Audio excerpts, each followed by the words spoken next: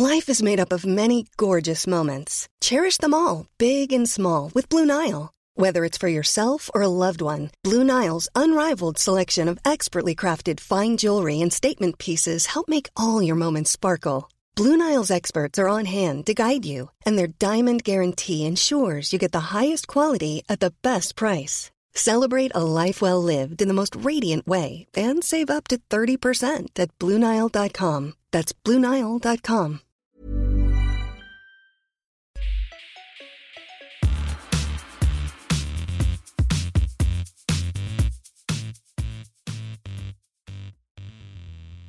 Welcome to the Syrupcast, Mobile Syrup's Canadian tech-focused podcast. I'm Patrick O'Rourke, and Brad Bennett, a man who continues to refer to himself as the bad boy of tech. He's across the internet from me. How are you doing, Brad? Your room is yellow. It's Nikon colored. Yep. Just haven't painted it, but it's looking pretty good, pretty fresh. I'm feeling fresh as well. It's a Wednesday. I don't know. I've been feeling good today. I don't know if anyone saw my tweet, but I had Lucky Charms in my coffee, and I think I'm just like in your coffee. Yeah. It was too much sugar. Yeah, it was a streamlined breakfast tweet attempt, and followed it through. Now here I am. I appreciate the commitment. Thank you. Our resident Pokemon expert, Dean Daly, is also joining us on the podcast today. How are you doing, Dean? Good. I didn't realize that Nikon was yellow until you just pointed that out. For some reason, I thought Canon was a yellow. What color is Canon? Canon's red, dude. You have a Canon, don't you? Yes. Yeah. Yes, I do. What color is Sony? Sony is Black. like this orangey gold color and black. Yeah, they have like an orange accent, and then Fuji's got that green and red, and then Panasonic's blue. Yeah, I don't really know Panasonic and Olympus what their colors are, but if you see Panasonic, Olympus is white. I think Olympus is white. I have an Olympus camera. I just bought one. No, Olympus is blue and yellow. What? That's what Really? Google says. Okay. Anyways, this isn't a camera branding color podcast as much as I would like to just talk about that and American Pie for an hour. We have other things to talk about. Let's dive into Pantone values. This week we're going to talk about Pokemon Legends Arceus. I looked it up how to pronounce it. It's 100% Arceus. It's not Arceus because I knew I was going to think of that the first time I said it on the podcast. Dean's reviews live on the site now. By the time this podcast is up, you should be able to read it. But we're also going to talk about the game because it's a very new direction for the Pokemon franchise. And then we're also going to talk about the Galaxy S21 FE and why that phone even exists, especially with the fact in mind that the S22 will likely be revealed in a couple weeks. But before we get to all that, Bennett, please hit us with the hottest news of the week.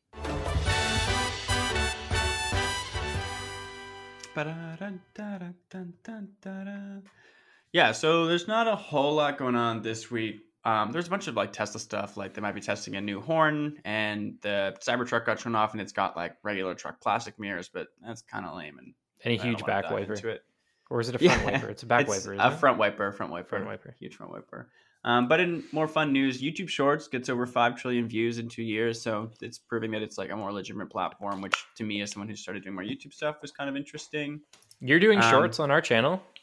Yep, started doing shorts on our channel, potentially to expand that to more vertical platforms like Snapchat and TikTok and stuff. But we're testing it out on shorts, and so far it's kind of fun. But it's tough to get the audience used to it, I think, because they're so different and they show up on regular YouTube. It's a weird thing, but it seems like it's a form of content that's here to stay. And actually, the more that I do it, it's kind of nice to have those videos to be here's the thing I don't want to make a whole video about, but 1 minute, there you go. I can just say it or show it off or whatever, and it's more casual.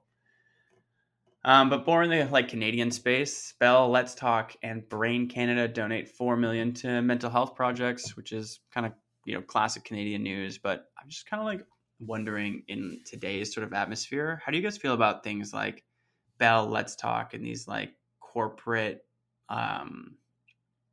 charity things that sort of rely on the public to generate the money?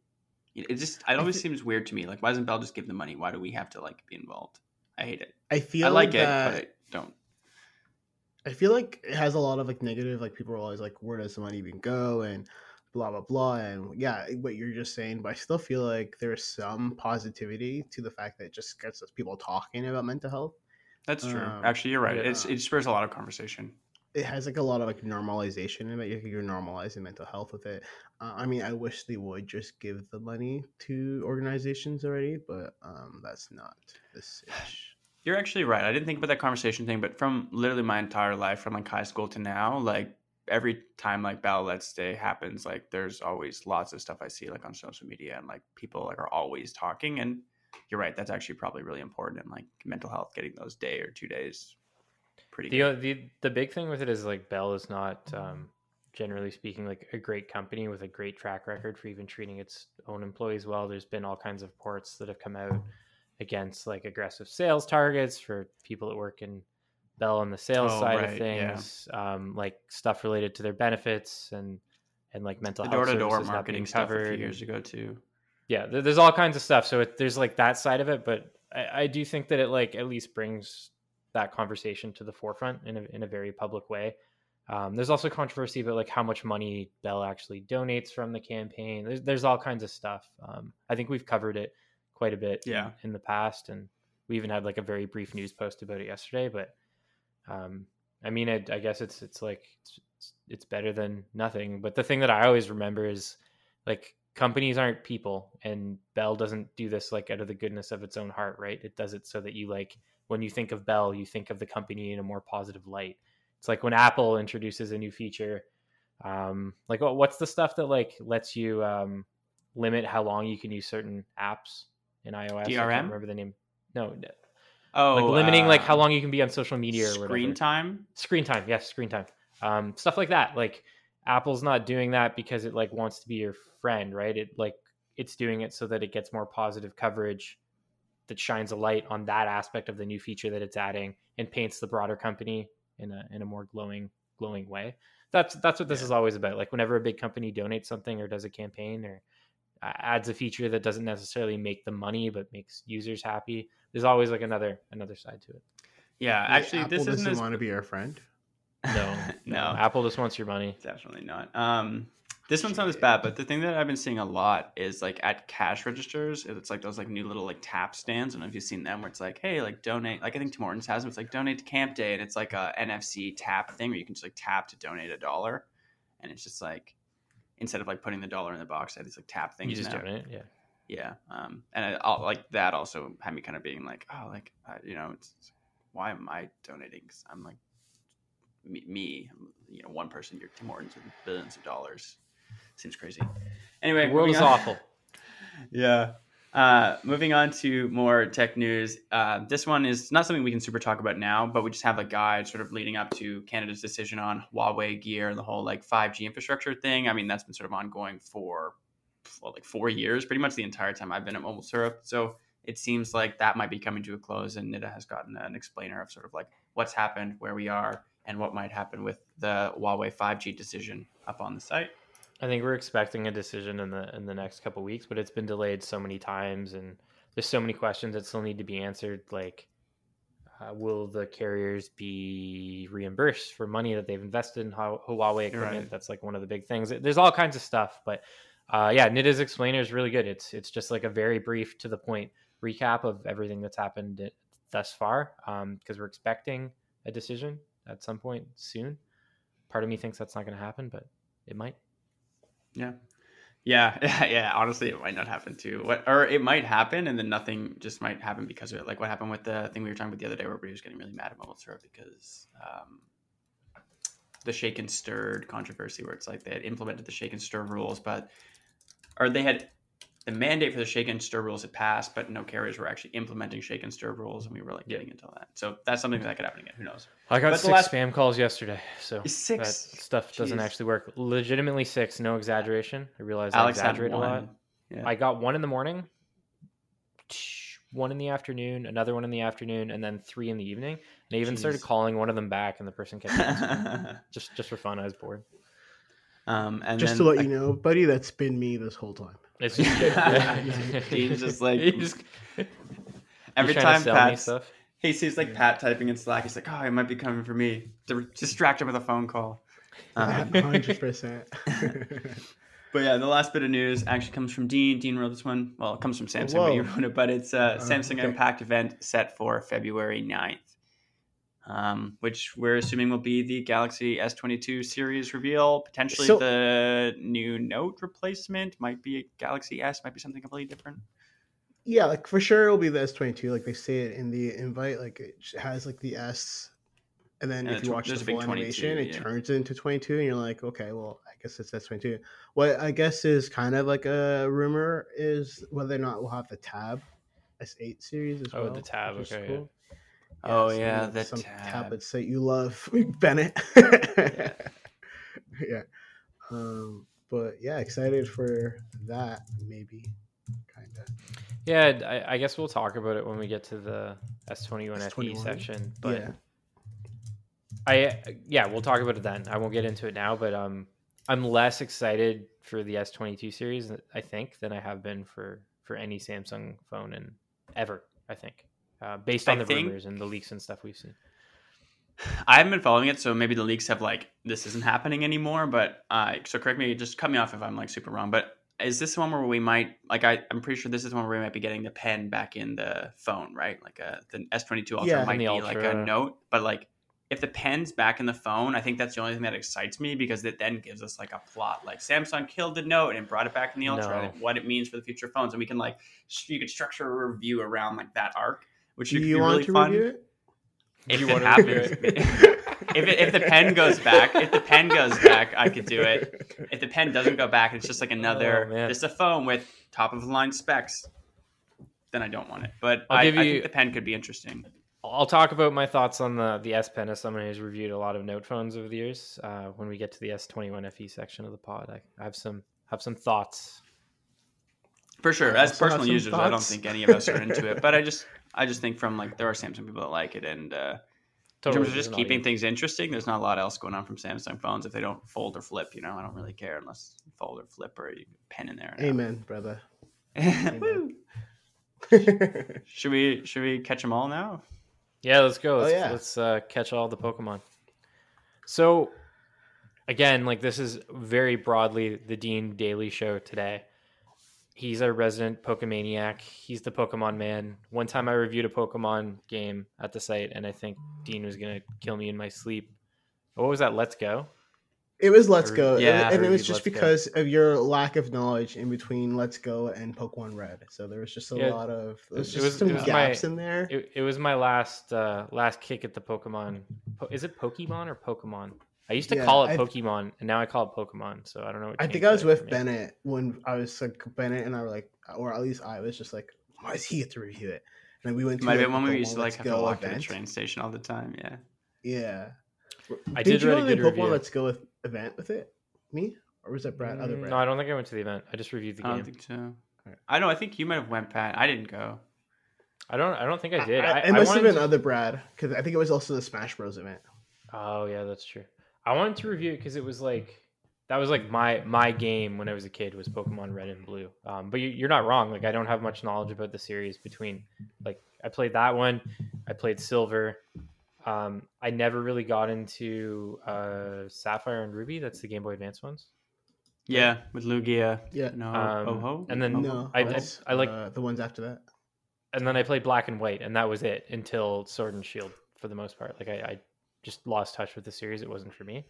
But bringing it back to what we're actually talking about, Pokemon Legends Arceus has me I'm really thinking about buying it, even after reading your review and watching some of the leaked footage of the game, because it's all over the place. People already have it, which was kind of crazy that Nintendo still persisted with that embargo. But it looks like a very different type of Pokemon game. It's not what we've seen before. Dean is offline. That is not good. Pokemans? Age-old question. Should we answer it today? I don't know. Are we offline or is Dean offline? It's just Dean. Who's left? Okay. I'll take you guys down a little Pokemon journey. You may have noticed earlier that I made a mistake and I called it the wrong name, but I know some games. I played them, a lot of them. Diamond and Pearl. Played that one a lot. Diamond and Pearl was on the DS, right? Yeah, that's the first DS one. That was when I think I was in grade 6 or 7, and I had a Nintendo Power subscription, and it was the cover story, and I just started getting into actually discovering games. You know, when you're like young, people sort of like hand you games like, oh, game, I'll play that. Or you have like a friend who has like Mario Kart and you're like, oh, I always go to Neil's house and play that like Mario Kart game. I think I want that one. But as I'm starting to become like more of an individual, I guess as I growing up, I'm like reading more, and like Pokemon was one of those like first games where I was like reading about it a lot and like really wanted to play it because like I had become wrapped up in the hype cycle and was like buying the game guides before they came out and stuff. I was really excited. The one thing that I miss from the series, and I guess we can talk about this later because we actually have to talk about this new game, but was the timed events from Gold and Silver, like where things would happen at certain times of the day, and there was like a day and night cycle, or like you could only catch certain Pokemon on specific days of the week. Has that ever come back to the series? Specific days of the week, I think so. I can't remember offhand. I probably spent the most time in Silver and Gold, so that really stayed like that really stayed with me. That you can only catch Lapras at night around 8 p.m. on Mondays. I remember just being like, why? I mean. Like why? Why is that the only time you can catch a Lapras? It's so cool to me. Yeah. I don't think anything. I guess that still isn't in effect in Pokemon Go, if you count that. Yeah, I know there's definitely like day and night cycles. Some games have like season cycles, but specific timing maybe. Like I there's literally one Pokemon that I've been like searching for in this game, and I can't seem to find it. And maybe it is tied to a specific time of the day, and that's why I can't find it. I think being tied to times of days is something that happens. For some Pokemon, but I mean, like specifically, like at like noon or something. Like it's like a sunny Pokemon, and maybe like you could. This game kind of has its own like night. Like you can like rest until day, or like until it's day again, or you can rest till it's night or whatever. Like kind of like in other RPGs. So it kind of runs on its own day and night cycle, but so I don't think there's anything like that would be actually tied to. But yeah, it's possible. Before we taking things like a step back before we get too far into it, like what is Pokemon Legends Arceus? Why are people like myself who maybe like don't really pay attention to Pokemon more interested in this game? Like set the stage for listeners, I guess. All right, so it's a game. It's a new Pokemon game for your Switch. That is in a 3D world, and I guess the best way to explain it, it kind of looks like an open world RPG. That's not what it is, but that's what it looks. Yeah, it's not, but it looks like one. I think the best example would be a game like Monster Hunter, where you have to, like you can't traverse the whole everywhere you want when you want. It's not as easy, but it's open. There's a lot of openness to it. Like big open sections. Think of the wild area if you've played Sword and Shield, just in a lot of but like bigger and looks better and is more, and like kind of the whole game. That's like the whole game instead of just being little parts. To explain why it's not like a fully open world game, it's just that you can't really, like, you don't have the ability to like travel everywhere you want. Like I can't fly from one end of the region to the other. I have to go back to your original base. It's called Jubilife Village. You go back there, and then you speak to the guard, the front gate guy, and he'll let you go to another part of the region. But you can't just walk wherever you want. They're all there. So the village acts as like the hub world, right? Not from like you could fast travel back to the village, and that hub world is, and like each of those sections are so big that they have like checkpoints, or not like they have like little, like I would say checkpoints throughout the village, so you can fast travel to each of those separately, but you can't go back. You can't go to another region. Like, I can't go from the swampy area of Hisui, the name of the region, to the mountainous area. You have to go to. So what's the actual like structure of the game, right? Because it's not the same as a traditional Pokemon game where like you're out there trying to become the master of all the Pokemon and get all the gym badges and all that stuff. Like the traditional structure we've seen for decades at this point. It's completely different. You don't do battles to catch Pokemon this time, right? So how it works is, first there's no more gyms, no more Elite Four. You are a person who is, I don't know how much I can spoil. This is gonna be like after the This will go up on Friday, so it'll be like release day for the game, I believe. So this is a slight little spoiler. I hope I'm okay to share this. Don't name individual Pokemon. I know that. I know there. Well, I know, but this is like. Will I be? This isn't part of the embargo, right? Because technically, he doesn't want to ruin the story. Is what he's talking about. So people will be able to play. No, I mean it will be released when this comes out. No, Friday when the podcast comes out. So like, okay. I think this should be fine to share then. But so in like theory, you're not like you are sent to this world. You are from a Pokemon world where you know everything about Pokemon. You're a Pokemon trainer in this world, and then you are now sent to another world where people don't know anything about Pokemon, and you are just kind of like, and they were like, "Whoa, how do you know how to catch Pokemon?" And you're like, "Ha ha ha! Well, I'm kind of good at it." So then they were like, they try to bring you into this world. You learn more about like you learn more what's going on in this world. It's kind of it's set in the past, like in a past region, like so like there's no there is so is like the main character like time traveling to this world, or they're like sort of like, so he's either time traveling or world hopping, unsure. I haven't, okay, but it's not like they like came over on like a boat in like a Samuel Champlain way, and they've like it's more like more like he discovered a new Pokemon region. Yeah, it's more like the god of Pokemon was like, hey, I'm just dropping you off here and catch all the Pokemon you can catch. That's all he says. He drops you off on this new world. You fall out of the sky. The characters are always like, whoa, the character. Everyone knows that this is a person who falls out of the sky. And yeah, so there's no gyms yet. Pokemon trainers are not even called trainers. They're called Pokemon wielders because they're like rare. Yeah, they're rare because people are afraid of Pokemon because they're wild animals. So only like, I think there's only like maybe 10 or 15 trainers in the whole game.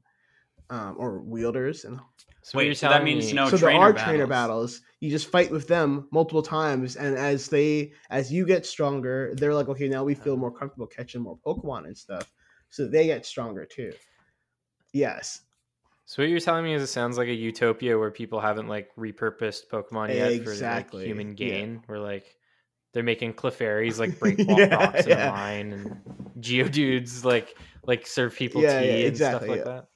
But our character's coming in and changing that. Character, 100%. Pokemon, so then the regime, oh no. Are you like a Pokemon colonizer in this? Like that's what it sounds like. I honestly like that might be the best way to explain it because, like I said, there's no gyms in this game. So what you do is there are missions, and you have to fulfill the missions. Sounds fun, though. And because of whatever this world breaking thing is that sends you into this new region. Whatever that is doing, it's also causing like noble Pokemon, which are looked at like a highly respected Pokemon amongst the clans, are acting crazy. So your mission is to calm these now like these freaked out Pokemon that are huge and looked at as like kind of like gods, and that is now your new mission.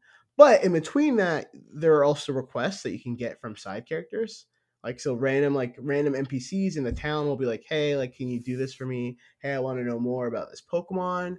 Can you find it for me? Or can you give me one or learn more about it? And you'll have to do those too. So I guess in theory, like I have just given out Pokemon to these random NPCs who need it for their jobs. So like one person's like, oh, I want to know more about like making clothing. Do you have a Pokemon that can give me silk or whatever? So now I guess I am colonizing that Pokemon and making it now, enslaving it to this woman so that she can make clothing. Rumples? So there's a bit of that. But yeah, it's what's like drawing you into it? What are you finding like is the most fun, or what's like for me? There's new evolutionary methods. Like I couldn't say any of this in my embargo, which is I guess, fun to get to talk about now. But there's new evolutionary methods. So there are Pokemon that I just don't know how to evolve. I know they do evolve, and I have no clue how to do it. And I'm just the guy who you probably have to find items or whatever. Yeah, or something. I don't know. I'm the guy who usually knows like how to evolve every single Pokemon, how to do whatever. I've studied it on the website Serbi. And now I'm just like left in the dark, being like, man, I have this Voltorb. I don't know how to evolve it. It usually evolves by level. I've tried giving it stones. It doesn't care about stones. Yesterday I had like my Switch turned upside down. Because there was a Pokemon that turns upside down. Yeah. So I was like, maybe do that with this because Voltorb turns into because the Voltorb does when. Yeah. Yeah, exactly. It just turns the red and white side. Yeah, it's smart. Yeah, honestly, but it didn't work. But I have no clue how to evolve this Pokemon. Or there's a few other Pokemon that I have no clue how to evolve, and it's just been like, this is it's fun but a little annoying. Also, I can't beat the last trainer of this game, or I think he's the last trainer. But I beat. So is it harder? That's actually good to know that there's some. It is. Usually, it is more challenging. I think. So this game, because you're so encouraged to catch new Pokemon and so encouraged to like fill these requests or do this mission, and your goal is to catch every Pokemon. Your goal is always to catch every Pokemon, but I feel like that's more of a main goal now. I didn't have one team throughout the whole game. I just kept switching them out because I was like, okay, I gotta catch this Pokemon. Okay, now I have to evolve this Pokemon. Blah, blah, blah. So there's a lot of that. So now that I don't have a proper team and I'm facing this final boss who has 8 Pokemon in, basically. I hate when they do that stuff. They did that in like Sun and Moon too, where you would like get in those battles and it's like Pokemon call in reinforcements. You're like, how many guys am I fighting here? I didn't like that at all. Yeah, well, it's not like that. Well, this one he has a full team of 6, and you're like, cool, I beat the whole team of 6. And then he's like, well, ha, I have this other Pokemon coming to help me now. And you're like, okay, well, I beat the other Pokemon. And he's like, now that other Pokemon is changing forms, and I have to beat him all over again. And you're just like, dude, I only have 6 Pokemon. Can I make up some rules? Like what? Yeah, my 6v6 team already lost to you, or already like barely won. I managed to beat your 7th Pokemon, and now it's coming back with a stronger form. Like it's like it feels like a full like anime like experience where like the bad guy just keeps having more and more. And because I didn't raise one team throughout the whole game, because my goal has been catching Pokemon and learning about different ones and whatever, I'm just like unprepared for this last battle. It is post game. Like I've already seen the title screen. I already done like that's like the main. I've already done all the main game stuff, and now I think this is the last game of the post game. Last battle. So game. I got 2 questions for you. One, does it really look awful, like visually? It looks like Pokemon. So, what do you mean? Yes?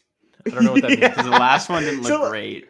So it looks like if you're gonna compare it against any other AAA game, you're gonna be like, whoa. On the Switch though. In the context of the Switch is what I'm asking, right? Because like I know most Switch games, but you gotta remember that the Switch played Breath of the Wild 5 years ago, and The Witcher 3 looked a lot better than this, right? Like the best. Sorry, I didn't mean to interrupt you, but the best looking Switch game that I have ever seen, and I added this to your review when I was editing it last night, is Luigi's Mansion 3. Like, Luigi's Mansion 3 looks so good. By far, I forgot all about that game. Really detailed. I've ever seen. Like it looks. It's amazing that that's on the Switch. Yeah, I didn't highlight the visual like effects I think enough in my review because I was like, it's a Switch game, but yeah, it is really great. Yeah, it was like the only. Or no, I did Animal Crossing 2, but like one of the only games I've ever done. Yeah. Oh no, did we lose Dean again? We lost Dean. I'll talk about it. Visual quality. Oh, you go. What are you taking away from like Dean's walk? Do you think this is pushing you further towards buying it or further away? I don't know. I wish I could like play a demo. Like that's what I really wish. I wish I could download it, play a demo, give it a shot. Because they were doing more demos before. Yeah, I don't think there is one for this though. The idea of like entering, like an open Pokemon world and having like a mission where it's like go catch like 5 Pikachus or something like that. Like that interests me because that seems like something I could do relatively passively, like watching TV, having it open, trying to accomplish that goal, like that sort of thing. that sounds fun to me because that's what I did with Monster Hunter. So like Monster Hunter and Pokemon combined, that appeals to me. But then like the missions, when I was watching people play it leaked last weekend on YouTube, I think there's a lot of people who just like downloaded a ROM and were playing it on an emulator and then live streamed it. Heroes for sure. That like kind of, it looked very repetitive. Like the mission structure seemed very repetitive. It was like fetch quest after fetch quest after fetch quest. Is that accurate, Dean? Like what do the missions look like? Yeah, I have like 96 fetch quests available to me right now, I think. I mean, I've done quite a few of them, but there are a lot of like just catch this Pokemon and bring it back, or find this crafting material and bring it back, because there's a lot of crafting in this game. Like crafting is really important. But there's a lot of that. But those are all side things. You don't have to do that. In terms of main mission stuff, I feel like it's a lot less repetitive. I mean, it feels as repetitive as going to a gym and try to fight the gym. And yeah, it's fine. I wasn't bothered by the main mission stuff. Did you find it entertaining or interesting? At least like the plot. Yeah, I was really entertained. They have like, you fight these, like I mentioned before, noble Pokemon, and you fight those noble Pokemon. And like those feel like a Sir Electrode, pretty big yeah, exactly, like a huge Electrode or a huge I don't know, the Scyther's new evolution is called Cleaver. So a new Cleaver, and you have to kind of like, your character as like a person is dodging these Pokemon, this huge Pokemon, as it's attacking you as a person, not your Pokemon. You're not in a battle yet, because your Pokemon are too weak to have this battle, apparently. So it's you versus this Pokemon, this huge Pokemon, and you're throwing these kind of like bombs, or like you're throwing its favorite food at it, and you just keep throwing at it and hoping to calm it down a little bit so they can like eat. But they have a huge attack because they're using like real Pokemon attacks. One of them was so when you're saying like real Pokemon attacks, noble Pokemon, and it used like is this like a Ni no Kuni type situation where you're like actively running around, it's actively running around, you're in the open world, and it's like blasting attacks at you? Sick. For sure. Yep. Super cool. And like for instance, like one of them I remember was like a dragon type. So it's using Draco Meteor at flying you, around like meteors falling out of the sky, and you're like, that's very cool.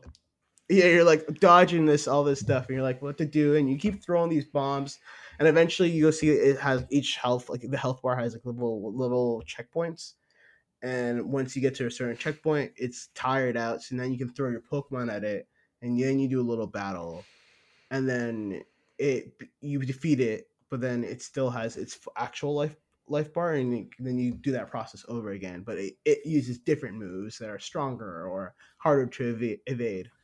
And it feels like a boss battle like that I would fight in like a Sonic game. Are you gonna buy this, Bennett? Like you are, I don't know, I don't want to say former Pokemon person. Just like a former gamer.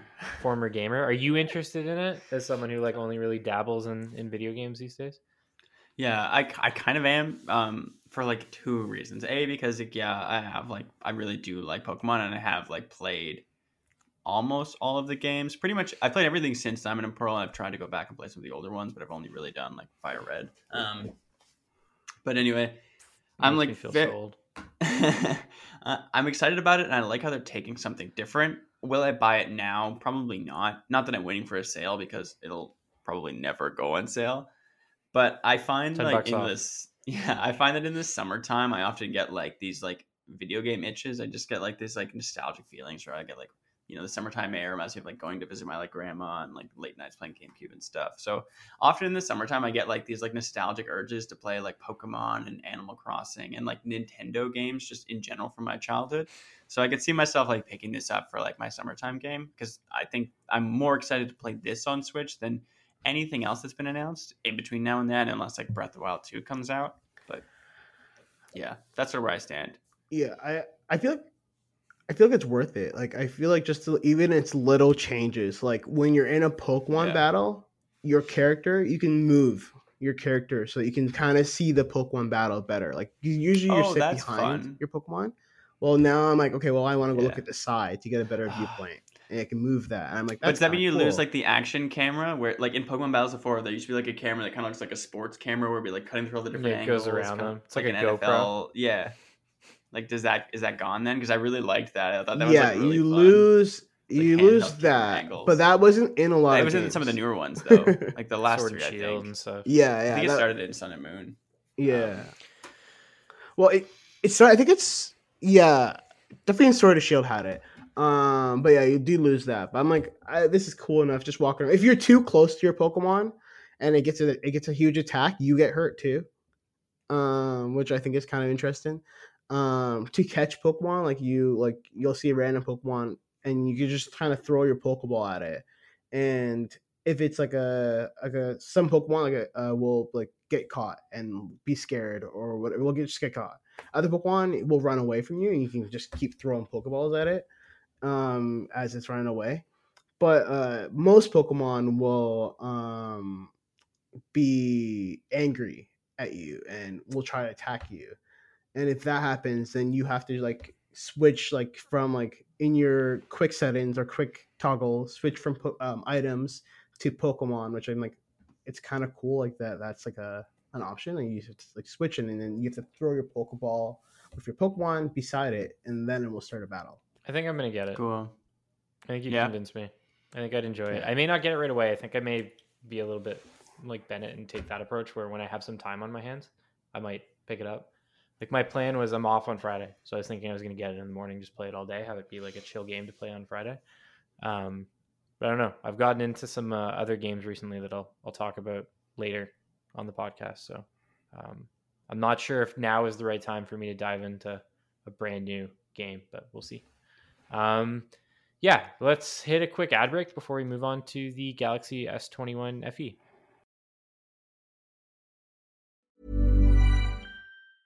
Life is made up of many gorgeous moments. Cherish them all, big and small, with Blue Nile. Whether it's for yourself or a loved one, Blue Nile's unrivaled selection of expertly crafted fine jewelry and statement pieces help make all your moments sparkle. Blue Nile's experts are on hand to guide you, and their diamond guarantee ensures you get the highest quality at the best price. Celebrate a life well lived in the most radiant way and save up to 30% at BlueNile.com. That's BlueNile.com.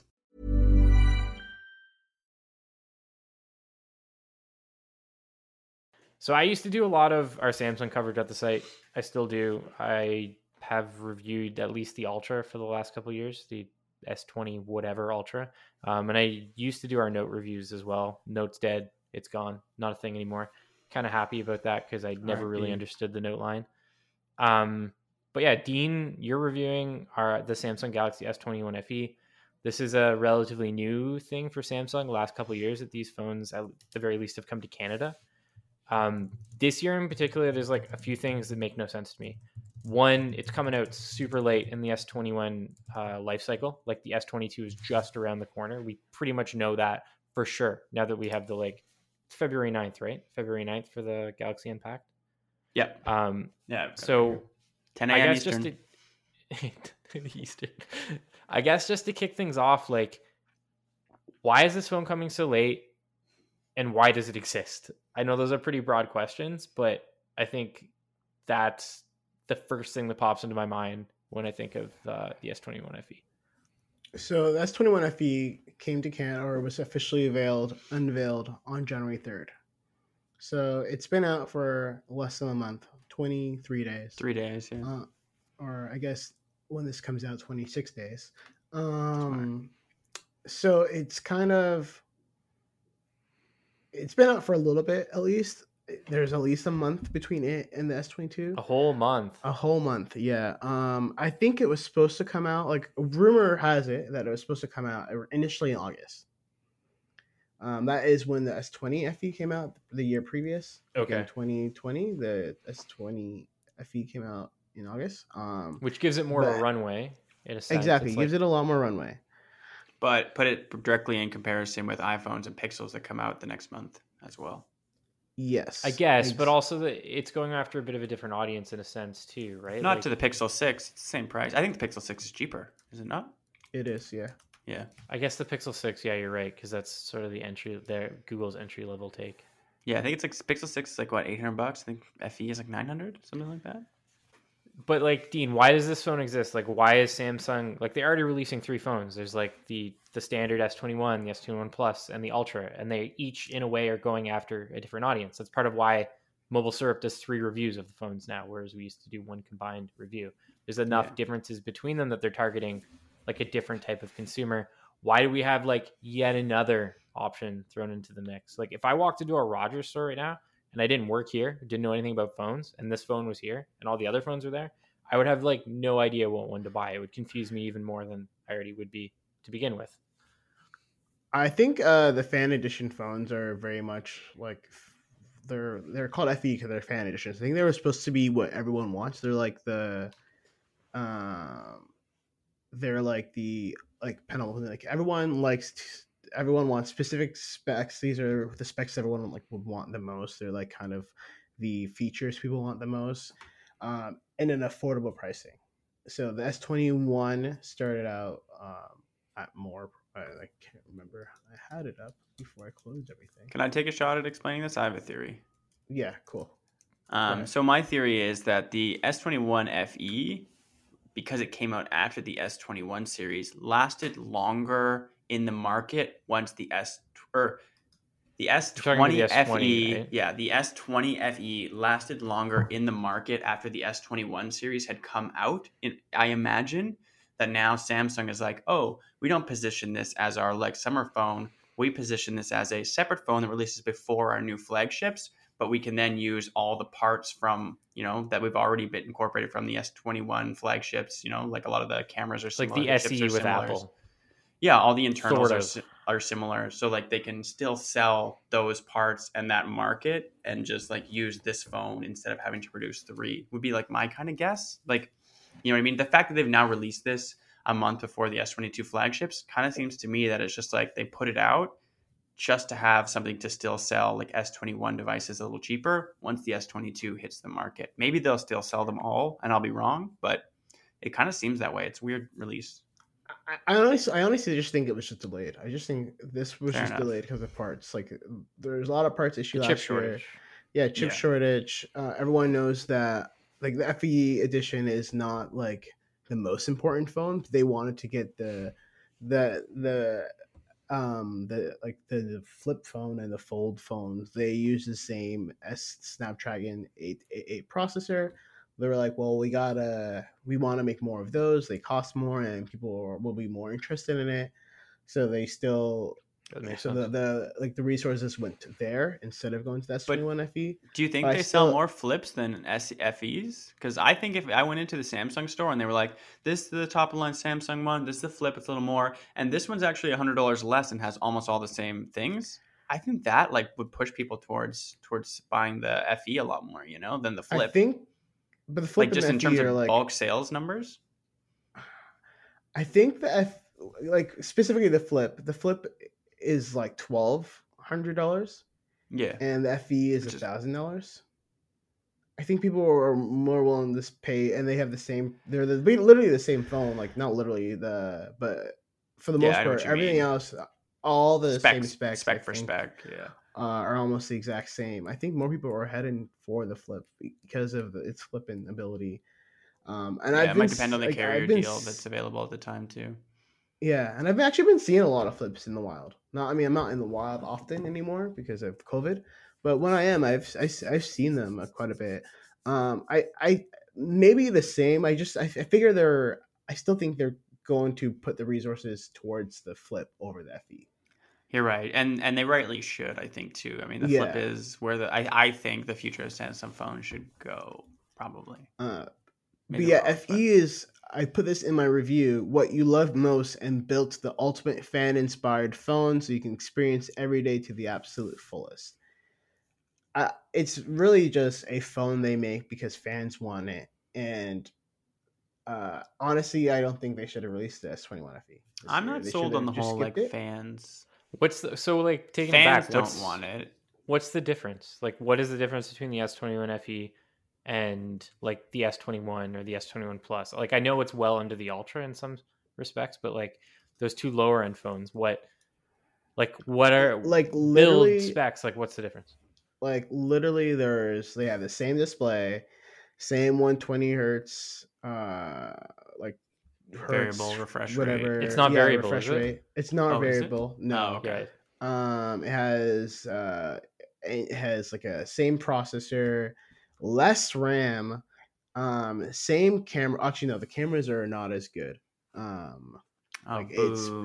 Its telephoto camera is less than it's not as good as Zoom? the Zoom camera is not as good, but the main camera is the exact same. I even think it has the same battery. Like it's this battery is less, but it's not. I don't know why they released this phone. What they should do is just lower the price of the S21 Plus, and then that should be it. I don't really get it. What about the build? Like, is it the same build? Does it have a plastic back? Like, its back is plasticky. It's matte. It's matte plasticky feel. It feels good actually. The build feels better than that, or it feels more solid than the S21 Plus did, and it's I feel like I'm not going to break it as easily. I don't know if your review will be up by the time this podcast goes up. There's a possibility it'll be up the following week likely, but like, do you want to summarize your thoughts on it just to close it out? Like, sure. Is it a positive? Like, I haven't edited it yet. Is it a positive take on the phone? Like, my guess is it's not, but my last sentence or paragraph said Samsung's Galaxy S21 FE is a good smartphone offering some flagship specs and a stylish design, but also sports a lackluster screen and a repeated camera setup because they did no difference between the camera setup between the S21 FE and the S20 FE. The cameras are the exact same. Unfortunately, this phone costs $949, which is a bit much when you're comparing it to the Pixel 6 and iPhone 13. Like, if this thing was like $700, to me, it's like a much easier sell. Canadian carriers would love that. They'd put it on like some crazy 2-year deal. Even if it was the Pixel 6 is $799. If it was the exact same $799, it would make sense. But $949 is a little bit much for this mid flagship hybrid. Like, its processor is hybrid, but its display is mid and its camera is mid, and like smokes mids, brutal. Yeah, 6 gigs of RAM. I was just gonna say, I can't remember what joke derailed me, but what I was gonna say is like it's called the fan edition, but to me it doesn't seem like it's for the fans. Like, if you're a fan of Samsung, you get a Flip, a Fold, or an Ultra, right? Like, those are what the real fans are getting. If it was a fan edition phone, it would have a cards slot, an SD card slot. That's all Samsung fans keep saying is, you hit it. What happened? Cut this podcast. Dina's nailed it. Over. We're done. It's done. Yeah, you're right. They don't even. That's what the Samsung fans want. They want the SD card slot, and they want like 40 gigs of RAM. Put the pen in. Yeah, 40 gigs of RAM. Multiple Bluetooth streams, so you can connect it to your computer and a Bluetooth keyboard and a mouse and just work all day on it because it's the ultimate machine. That's better than through DeX. Yeah. Does it even have DeX? Does the S21 FE have DeX? If it doesn't have DeX and an SD card slot, last year's phones had DeX. That is not a fan phone. Isn't that I don't know. Now? I assume I don't know so, either. But I don't use it. Samsung like features like that just disappear and no one talks about them. Like, well, Bixby's still around, but like, I'm pretty sure that the S21 series still supported DeX. But it's funny, like DeX was the marquee feature a couple years ago, and then like we forget it exists. Well, now they go on stage charging. And they're like, we work with Microsoft to do Samsung and computer. We don't need optimize their apps. Yeah. Anyway, sorry, Dean. So everyone was complaining about the Pixel 6's wireless charger and that it's slow. I think it's only 20 watts. But I think every Samsung has only 15 watt wireless charging. It's not even good. I think people want. I think a fan edition phone would have like that card slot, faster charging, maybe a big battery, more RAM. But this is just a phone they had. This is just the extra pieces they didn't want to waste, and here it is again. And also, you can't even from Samsung, you can't buy an S21 or S21 Plus. The only options are S21 Ultra and S21 FE. Like they kind of that's sort of what I was they're saying. Not manufacturing them anymore. Yeah, like it's usurped that manufacturing line as a way to like keep those parts moving forward. Like they can sell Snapdragon 888 chips for the entire length of the Snapdragon 8 Gen 1 market now, just like kind of below them. That's what it's called, right? 8 Gen 1 is the new one. 8 Gen 1, yeah. 8.1. Okay, I've never said it out loud, but yeah. Yeah, it's just like okay, so it's an awkward name. Yeah. Okay, so 999. I guess maybe not. That sounds weird to say out loud. 890. 890 would have been fine. 898. That's fine. Yeah. They're changing their whole naming convention for all of them. Yeah. John did a bunch of coverage on it from the Snapdragon Summit conference stuff in Hawaii. I mean, it's another company that cares about the fans. Yeah, it's the fans. I think that they just call it the fan edition phone because like someone in marketing thought that was a good idea. Because they can't call it the like S21 lesser edition or S21 spare parts edition. What's a better name for it? Like the S21 bin or S21 spare parts bin.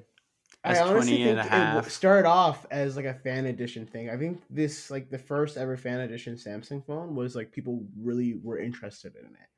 What one was it? Was it the S20 though? Because that one wasn't that interesting. Was there one before that? I kind of know what you're saying. Like it came out in special colors.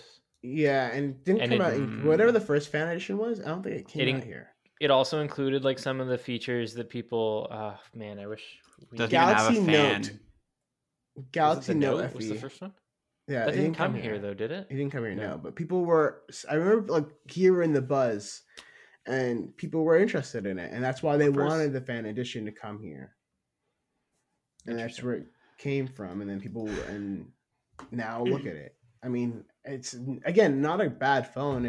I used it. It was fine, but it wasn't like I wouldn't tell you to go buy it. I wouldn't tell anyone to go buy it. I mean, if they were like a Samsung diehard and only had $1,000 to spend, then fine, the FE, buy a Pixel. Buy a Pixel or buy an A71 or something. Save some money.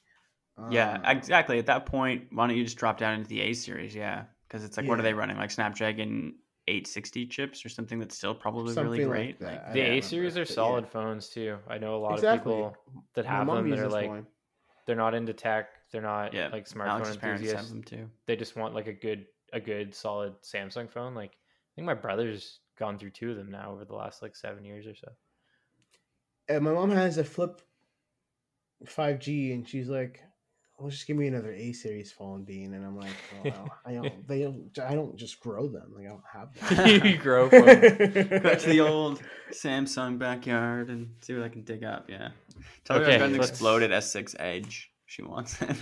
Let's wrap up the FE talk and move on to the games that we've been playing over the last little bit, because we definitely haven't talked enough about video games on this podcast yet.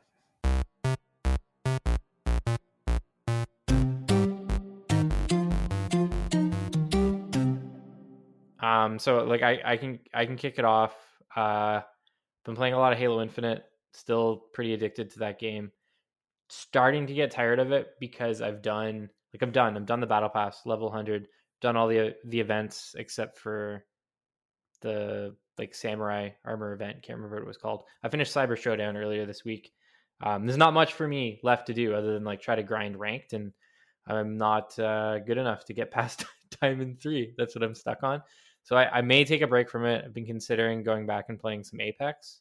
But the last couple nights, like on a whim on Sunday, I broke down and I finally bought the Nintendo Switch Online expansion pass, where you can play the N64 games, because I purchased the N64 controller several months ago thinking I was going to dive super into that, because it's like, that's my console from when I was a kid, the N64. Like I have so many fond memories of playing those games, but I didn't do it. I didn't pull the trigger back then when it first launched, simply because the response was so negative. Like there's issues with lag, like Ocarina of Time had like weird water rendering problems, and like the mist that's like so prevalent in that game wasn't present, period. But when Banjo-Kazooie dropped, I was like, hell yeah, let's do this. Pleasantly surprised by the game. It's aged remarkably well. It's emulated super good. Even some of the games that came out when the expansion pack first launched, like for example, Ocarina of Time, they've reduced the lag. Some of the graphical glitches have been improved. Experience isn't perfect, don't get me wrong, at least for that title. But it's better. It's getting there, and like I think there's going to be more value added to the expansion pass with every month as more games start to get added to the service. But yeah, Banjo-Kazooie, have had a great time playing that game. Isn't it like $40? Isn't it like really expensive? It's like, I think it's $60 for the regular pass. It's like roughly the same price for the year, $60 for the year. So the value is not there yet. It's not horrible, but it's not really there yet, at least for me, because it's like attached to everything, right? Like you get the SNES games, the NES games. Yeah, you get Nintendo Online too, right? You don't have to pay for that. And you get Nintendo Online, which but is I don't think a $40, $30 thing. It doesn't compare to PlayStation Plus or Game Pass is the big issue, and like there's the whole, like Nintendo obviously didn't put a lot of effort into the N64 ports that are like the key thing that's part of the expansion pass. You also get a bunch of Sega Genesis games, but I think most people are subscribing for the N64 games. But yeah, I've had fun playing Banjo-Kazooie. It was like one of the first games, not like the first game that was like really mine that I purchased. That was like back in the Game Boy days, but it was like my first N64 game that was mine. Like I went to the flea market with my dad and I purchased it, and I have some fond memories playing that game. And it's like a businessman making moves. Anyone who's not familiar with it, it's like Super Mario. It's like 64. an old school platformer, right? Yeah, like, it's an old school platformer. Old Spyro type of focused on collecting and stuff, and like the level design, some of the controls, everything's aged really well for a game that's like 20 plus years old at this point. Had a good time with it. Can you rewind in those? Sorry, I don't think so. No, but there are save states. Like if you're trying to do something like particularly difficult and you want to like you can save go back, you can go. Yeah, I've like shockingly 100%ed three of the levels, which I was never able to do when I was like 10 playing that game. You're a little smarter now. That's what I kept saying yesterday. You what? I think the whole service is trash. Wow. How does it lack Smash Brothers and Pokemon Stadium? Pokemon Stadium sucks. Pokemon Stadium would be a fun one to bring to it though, because like that's a really unique game. You're just gonna roll away now. Yeah, like just gone. I've talked to you about it before. Like battling isn't the reason why I like Pokemon games, is right? Like GoldenEye on there? No, it's not. There's so many licensing issues with that. Like someone is there else even owns... a Mario Kart? Yeah, there's Mario Kart 64. The Mario Kart 64 sucks, but yeah, I was just making sure there was at least It's okay. It's not great. It's not Double Dash. It's hard to go back and play those old ones beyond Double Dash. Yeah. Bring GameCube ports. Why don't we have a GameCube remade yet? You will never see me again. I'd stop working. Because I don't think they're gonna bring those to the expansion pass like Nintendo style. I think they're gonna do remakes, like very very lazy remakes where they're like in HD or whatever. And they already did it with Sunshine, yeah. And they did there's a Sunshine HD. It was Sunshine, Mario 64, and Galaxy all in one pack. Oh yeah. I know that there's the Toon Link one. That's not on Switch. Wind Waker. Yeah, that didn't not bring on Switch. Oh, that's the one. A riotable Wii U. Nintendo Wii U. Yeah. It was on the Wii U. Yeah, it was really great. Yeah, the Mario Sunshine remake, really good game, aged remarkably well, just like a lot of the other Nintendo games that I've mentioned. But the big problem with it for me was like there's this effect where it looks fine on a CRT, the heat shimmer, like 480p, like the heat shimmer, but you play it on like in HD. It made me sick. Like it literally made me motion sick because it makes everything just wave. It's like you're drunk or you're high or something the entire time you're playing. It's not fun. I like to imagine Patrick being like, I love Mario. I had to stop playing it at one point. Like I could play it in handheld, but I couldn't play it on my TV. It just made me get motion sick. But yeah, Bennett, I know you're no longer a gamer. You've been removed from the gamer club, but have you been playing anything? Not really. I was hanging with my buddies the other day. My Super Nintendo Mini is at his house.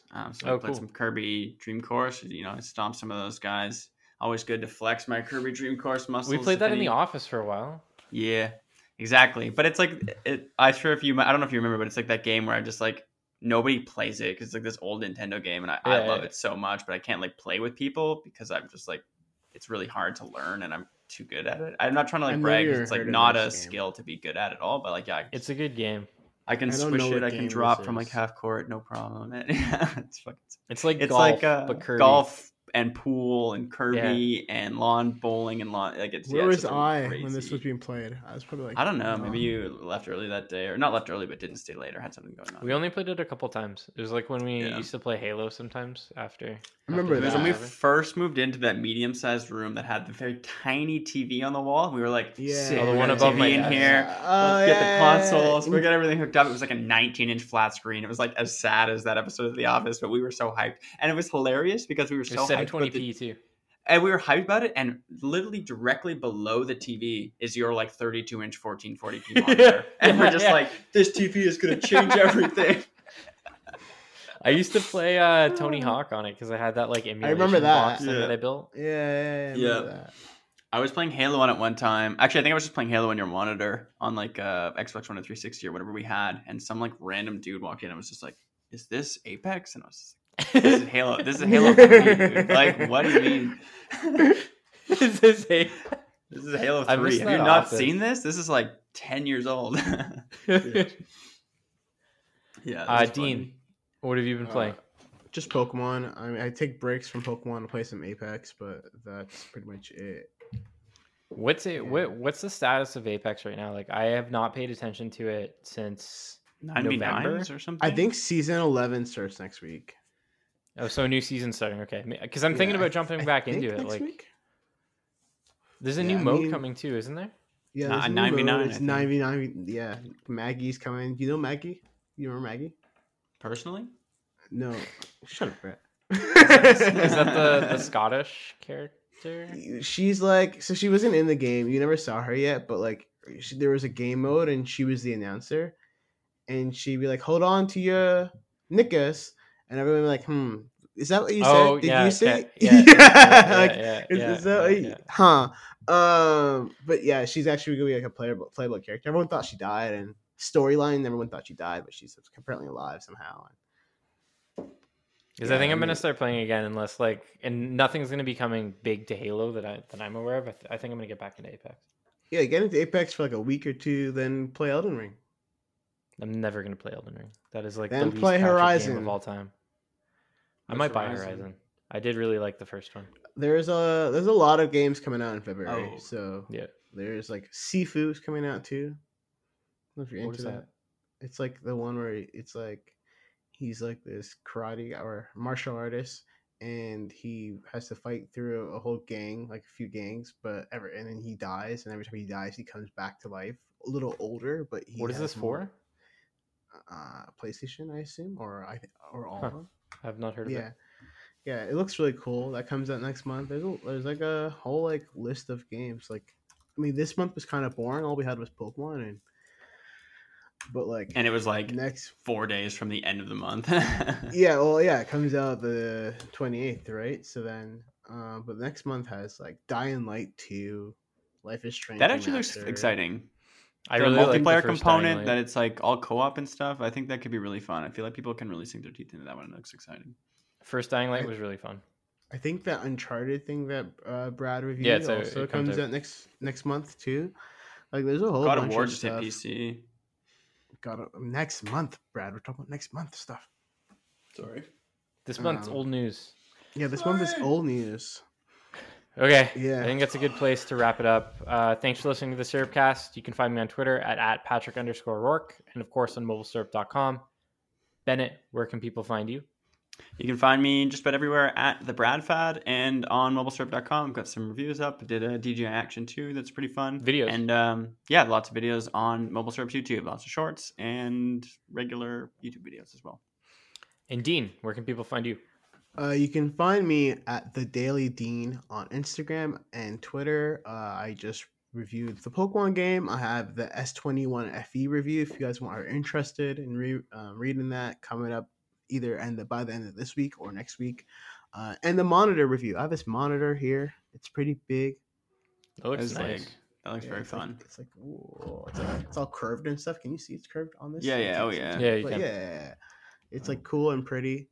And you'll never sell me on curved monitors ever. You're a fool. I might be, because like that one monitor from CES, I talk about that all the time. I want that so bad, and it's curved. Yeah, curved monitors are where it's at. But anyways, I have that review coming up before the end of the week, I think, too. I mean, it's pretty much done. So yeah, I got some stuff too. Not only Bennett. I work at Mobile Syrup as well. Nice. Yeah. Cool. And as always, you can find all of our content at mobilesyrup.com, and also follow us on Twitter and Instagram at mobilesyrup. Thanks for listening.